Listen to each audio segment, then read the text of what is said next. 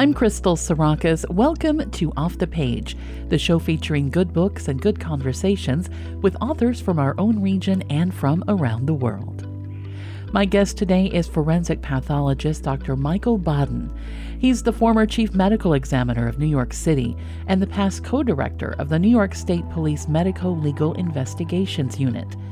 Over the course of his career, he's performed more than 20,000 autopsies and consulted as an expert on a number of high-profile cases, including Arthur Miller, Michael Brown, and George Floyd. He was also the host of the HBO series Autopsy for 13 years. His latest book is American Autopsy, one medical examiner's decades-long fight for racial justice in a broken legal system. He writes about his more than 6 decades of experience as a medical examiner fighting against political pressure when it comes to accurately determining the cause of death of people who die in police custody. Dr. Baden, thanks so much for joining me. Good to be with you. So I'd like to start out just so that everybody has a clear understanding. What does a forensic pathologist do? A pathologist is one of the 24 specialties in medicine, and it's the specialty that looks to determine what illnesses the patient has in the hospital and runs the laboratory, looks at biopsies, doesn't treat patients, but tries to find out through laboratory tests what conditions the patient has and gives that information to the treating physicians to take care of the patient. The forensic pathologist is a small area in pathology and is an area that is concerned with unnatural conditions that the body is involved with. The regular pathology, the regular pathologist is an expert on natural diseases, cancer, heart disease, Alzheimer's. And about 92% of people die of natural diseases. 8% or so die of injury and trauma and unnatural conditions, accident, suicide, homicide, drug overdose. And we specialize in determining how the unnatural infirmities that afflict the body. In reading your book, I was really surprised to learn that there is no uniform system when it comes to investigating an unnatural death in this country. Every state has a different method, and you write that sometimes that even varies from county to county within that state. That must make finding answers when it comes to investigating a death really hard sometimes. Absolutely correct. Half of our country is still, the death investigation is dictated by standards that were established 400 years ago when the colonists adopted the coroner system investigating how people die. Coroners are elected officials that look into causes of death and issue death certificates. Today, half the country is still running the coroner system in this antiquated system, and half have developed since the 1880s, where it was decided that investigating how people die unnaturally is really the role of a physician or a medical person. And so what's developed is a medical examiner system in which the the persons in charge have to be physicians, many times pathologists, but not necessarily in the medical examiner system. And that the specific expertise of a physician in determining cause of death in unnatural conditions is the forensic pathologist. Now, it turns out the forensic pathologist usually gets involved with deaths that are due to injury or trauma, but also to all deaths outside of hospitals. Anybody who dies away from a hospital requires the police to come by, the coroner or medical examiner to be informed of the findings, and preferably to come to the scene to determine, firstly, whether there is anything unusual about the death. In a hospital, when people die of natural diseases or in a nursing home, the police don't have to be called, the medical examiner doesn't have to be called. Because we don't have this standard that is set across the country, and as you say, using some antiquated methods, do you think that there is a significant number of unnatural deaths that may not be properly investigated? Absolutely. And this comes up very much with the deaths in police custody. Some states, smaller states, may have statewide medical examiner systems. A state like New York has a county system, which we have 63 counties, and most of the counties are coroner counties. New York City, say, is one jurisdiction with five. We have five counties, and altogether there are about 15 counties in New York State that have medical examiners. There are some states that are entirely coroner, and others like New York that are partially by county. Are elected physicians, and it can be anybody in most states who is old enough to vote and a citizen. Requires no medical knowledge or scientific knowledge, just by vote. Some doctors run, maybe 5% of coroners are physicians who are elected, and most coroners are funeral directors, who the people in the community that are most interested in the dead body. I think most people are going to be very surprised to learn that. Well, that's been our way since colonial days. I mean, in colonial days, it was all elected persons, and medical examiners and physicians can make mistakes in investigating death, the causes of death, but it's the coroners make a lot more mistakes than that, and that's one of the reasons why statistics and analysis is very difficult in this country. I want to talk about a section of your book that you wrote about when you became the chief medical examiner in New York City in 1978. There was a Black businessman named Arthur Miller who died while being restrained by police. And you determined that the cause of death was restraint asphyxia and that it was a homicide. And you had some pushback about that. What happened after that? Well, that put me at odds with various police officials, because at that time in 1978, it was customary when people died in police encounters or law enforcement elsewhere in correction facilities, that the cause was that in a struggle with police officers, that the cause was some form of excited delirium that we call it now, which was called then psychosis with exhaustion. Psychosis with exhaustion meaning that the individual died because he got too excited in the struggle.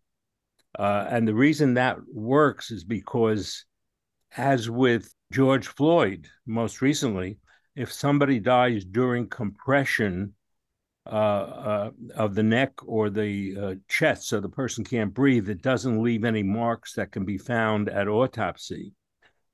And therefore, other causes of death are attributed, and therefore what happened with Arthur Miller, who was just a sad story. He was an outstanding member of the Black community in Brooklyn who owned businesses, was a community worker, came home and found that there was a crowd developing around two police officers who were arresting actually Arthur Miller's brother because he was disposing of trash inappropriately, apparently.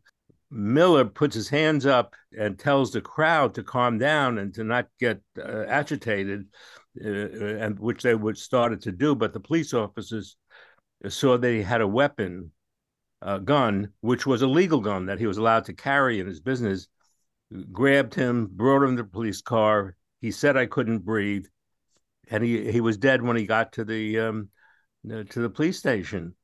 I was the chief medical examiner, just appointed, and I spoke to the Brooklyn medical examiner who had done the autopsy, and he asked to describe the findings, and then he said, "Well, he had neck injuries, and he had hemorrhages in his eyes, and it's another case of psychosis with exhaustion."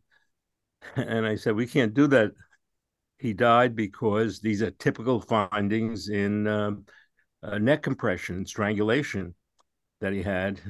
And we put down strangulation, and there was a lot of pushback politically and from the mayor, and it was one of the reasons that he demoted me to deputy chief medical examiner back in 1979. It was what is being called now, we still have it around the country, excited delirium, which is used by coroners and medical examiners. And in 2021, I know that the American Medical Association, the AMA, issued a policy statement saying that they opposed this excited delirium as a medical diagnosis, and went so far as to say that their reports show a pattern of using that term as justification for excessive police force.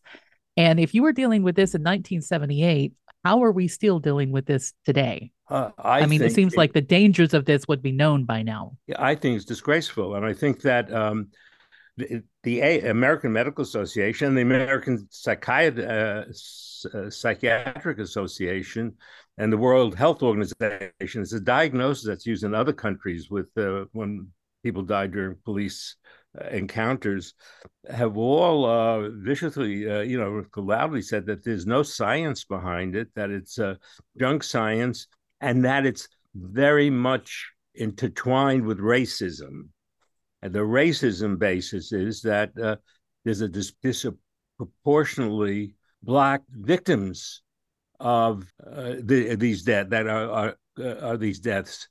Crystal, can I mention there was an interesting story involving Thurgood Marshall in this regard? As a result of concerns about the deaths from neck compression, as had occurred with Arthur Miller, showing hemorrhages in the neck because of the pressure in the neck, usually from a forearm or a nightstick that was pressed against the windpipe, against the Adam's apple, to restrain a person, usually people in acute manic crisis, from not taking their psychiatric medications or taking drugs of abuse.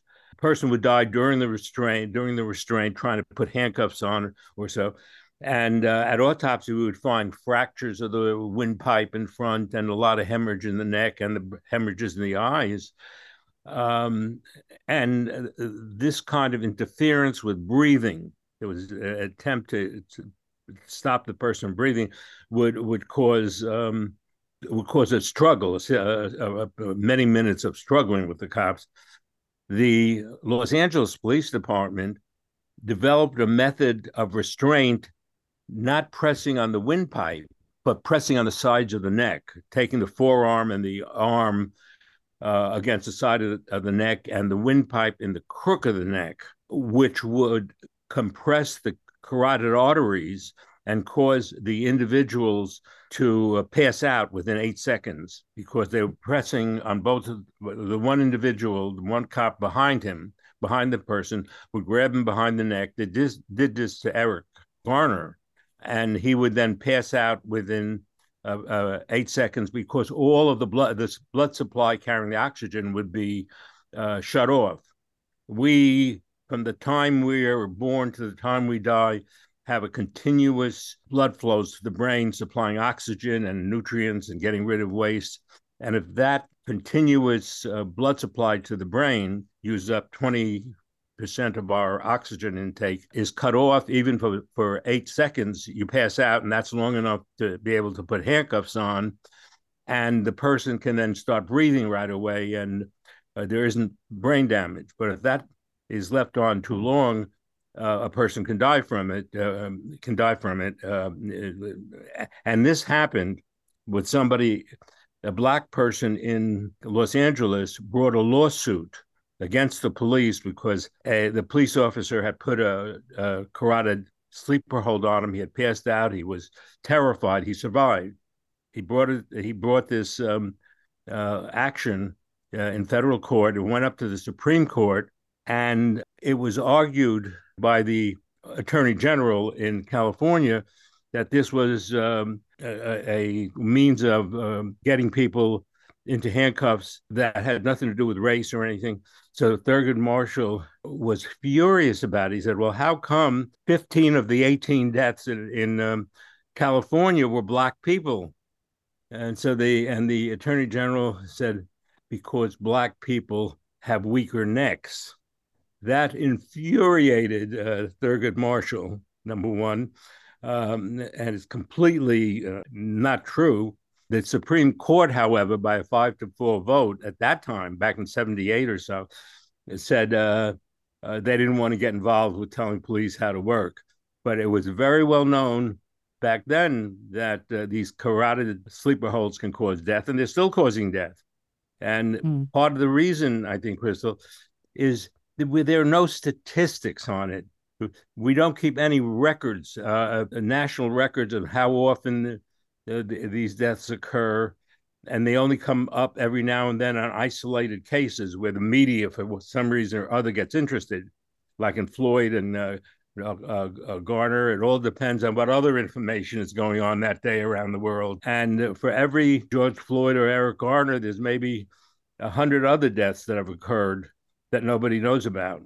It seems that part of this is because there is so much political pressure on medical examiners to come up with a cause of death that I guess serves the narrative. Well, I think part of it is that the way we are trained to become medical examiners is we're trained by the police, by the prosecutors, and we're with the impression that the medical examiner is part of the prosecution team. The medical examiner is trained as not being an independent scientist as he or she is trained in medical school. We're trained in how people die, how people are treated. Doctors, the good doctor, the proper doctors, don't consider race as important. Or sex. They have different doctors and sex that we're supposed to treat everybody equal. And doctors that I know, training at Bellevue Hospital, and all have that feeling. But when we get into medical examiners, I use the analogy of a three-legged stool. The first thing they tell us, not they, but the chief medical examiner, the district attorney, meet with the new medical examiners, say in New York City, and explain to them how justice is obtained by the police, prosecutor, and medical examiner working as a team.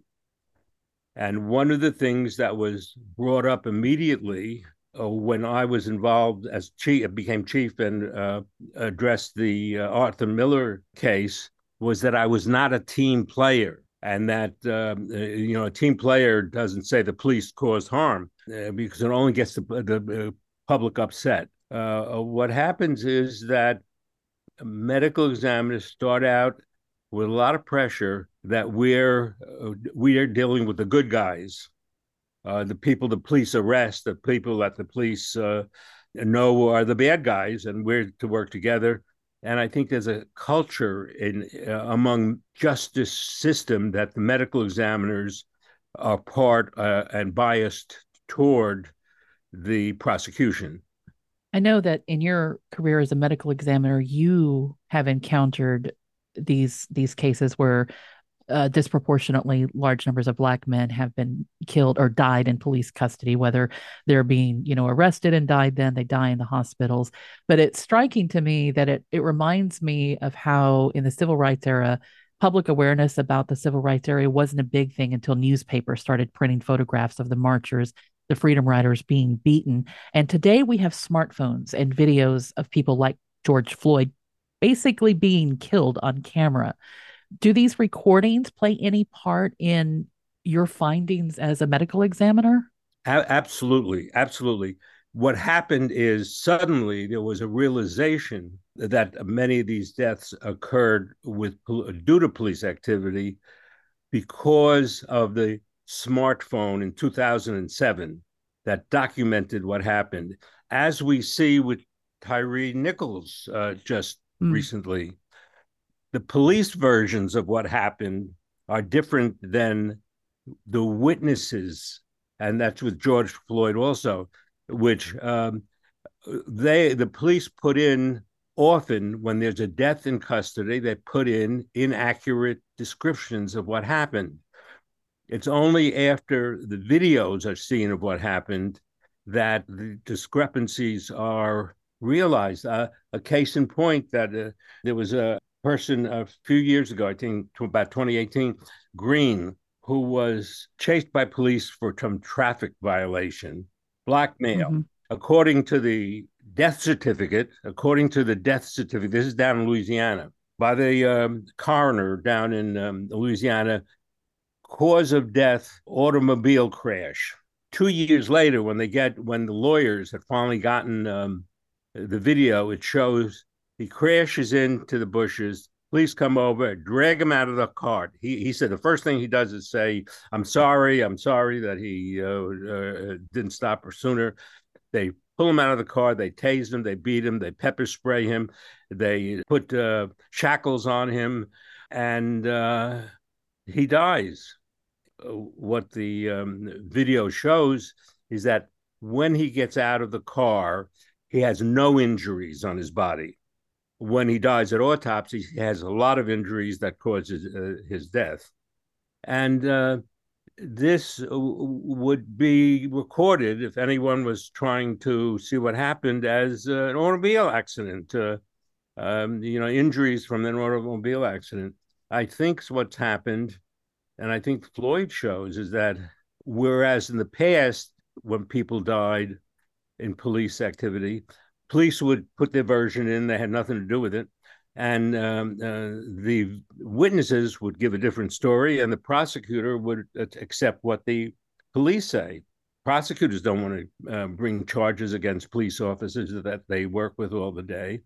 And I think one of the reasons I wrote the book was because although it's common knowledge that police, prosecutors, and judges are favorable toward the police versions of what happens, it's the medical examiners who are even more significant in the underreporting of deaths in police encounters by giving bad diagnoses that don't indicate that the police were involved. If the medical examiner puts down on a death certificate excited delirium or sickle trait where 8% of blacks have sickle trait, one gene of sickle cell, but that is entirely doesn't cause any problems for the individual. Nobody dies from sickle trait except when they die in contact with the police. Sickle cell disease is severe, but not sickle trait. But there are many types of diagnoses that are made by the medical examiner, which does not capture that there's a police involvement and that we're part of the problem. We're part of the problem, as you suggest, Crystal, that even though we've known for decades that when people die from inability to breathe, from asphyxia, nothing may show up at the autopsy.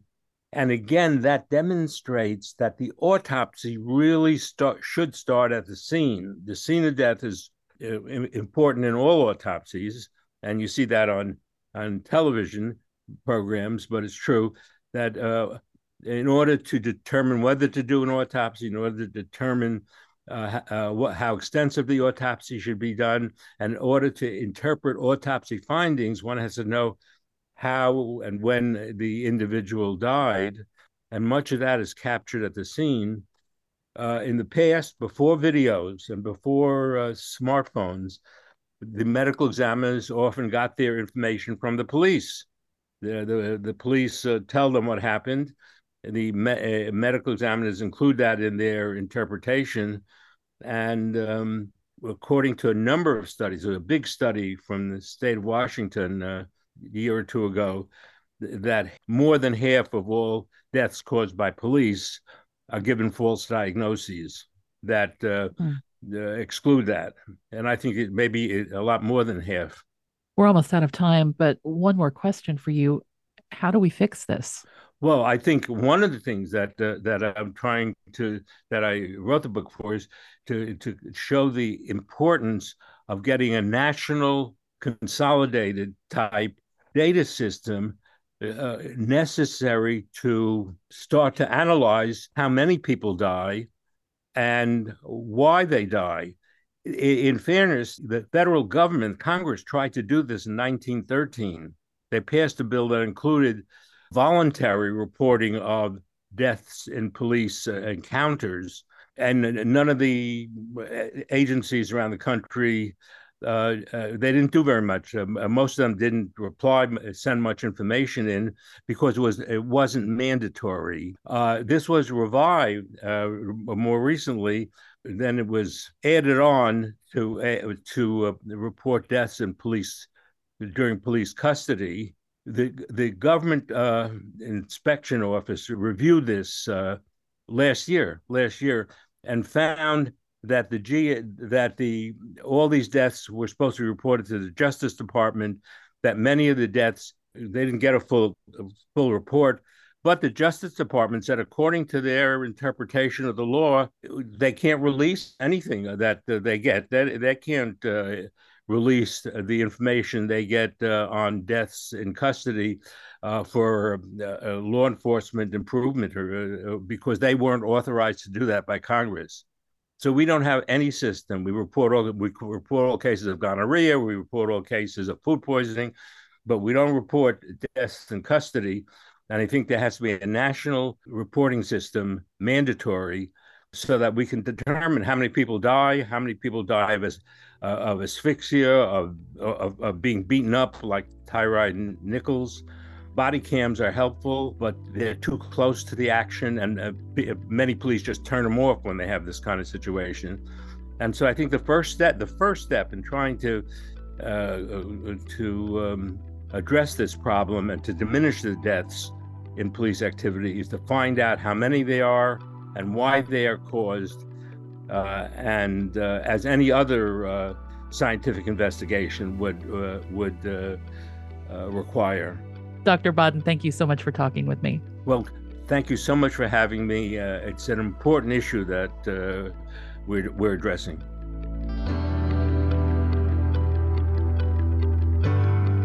Dr. Michael Baden's latest book, American Autopsy, is available now. Find out more on our website at wskg.org.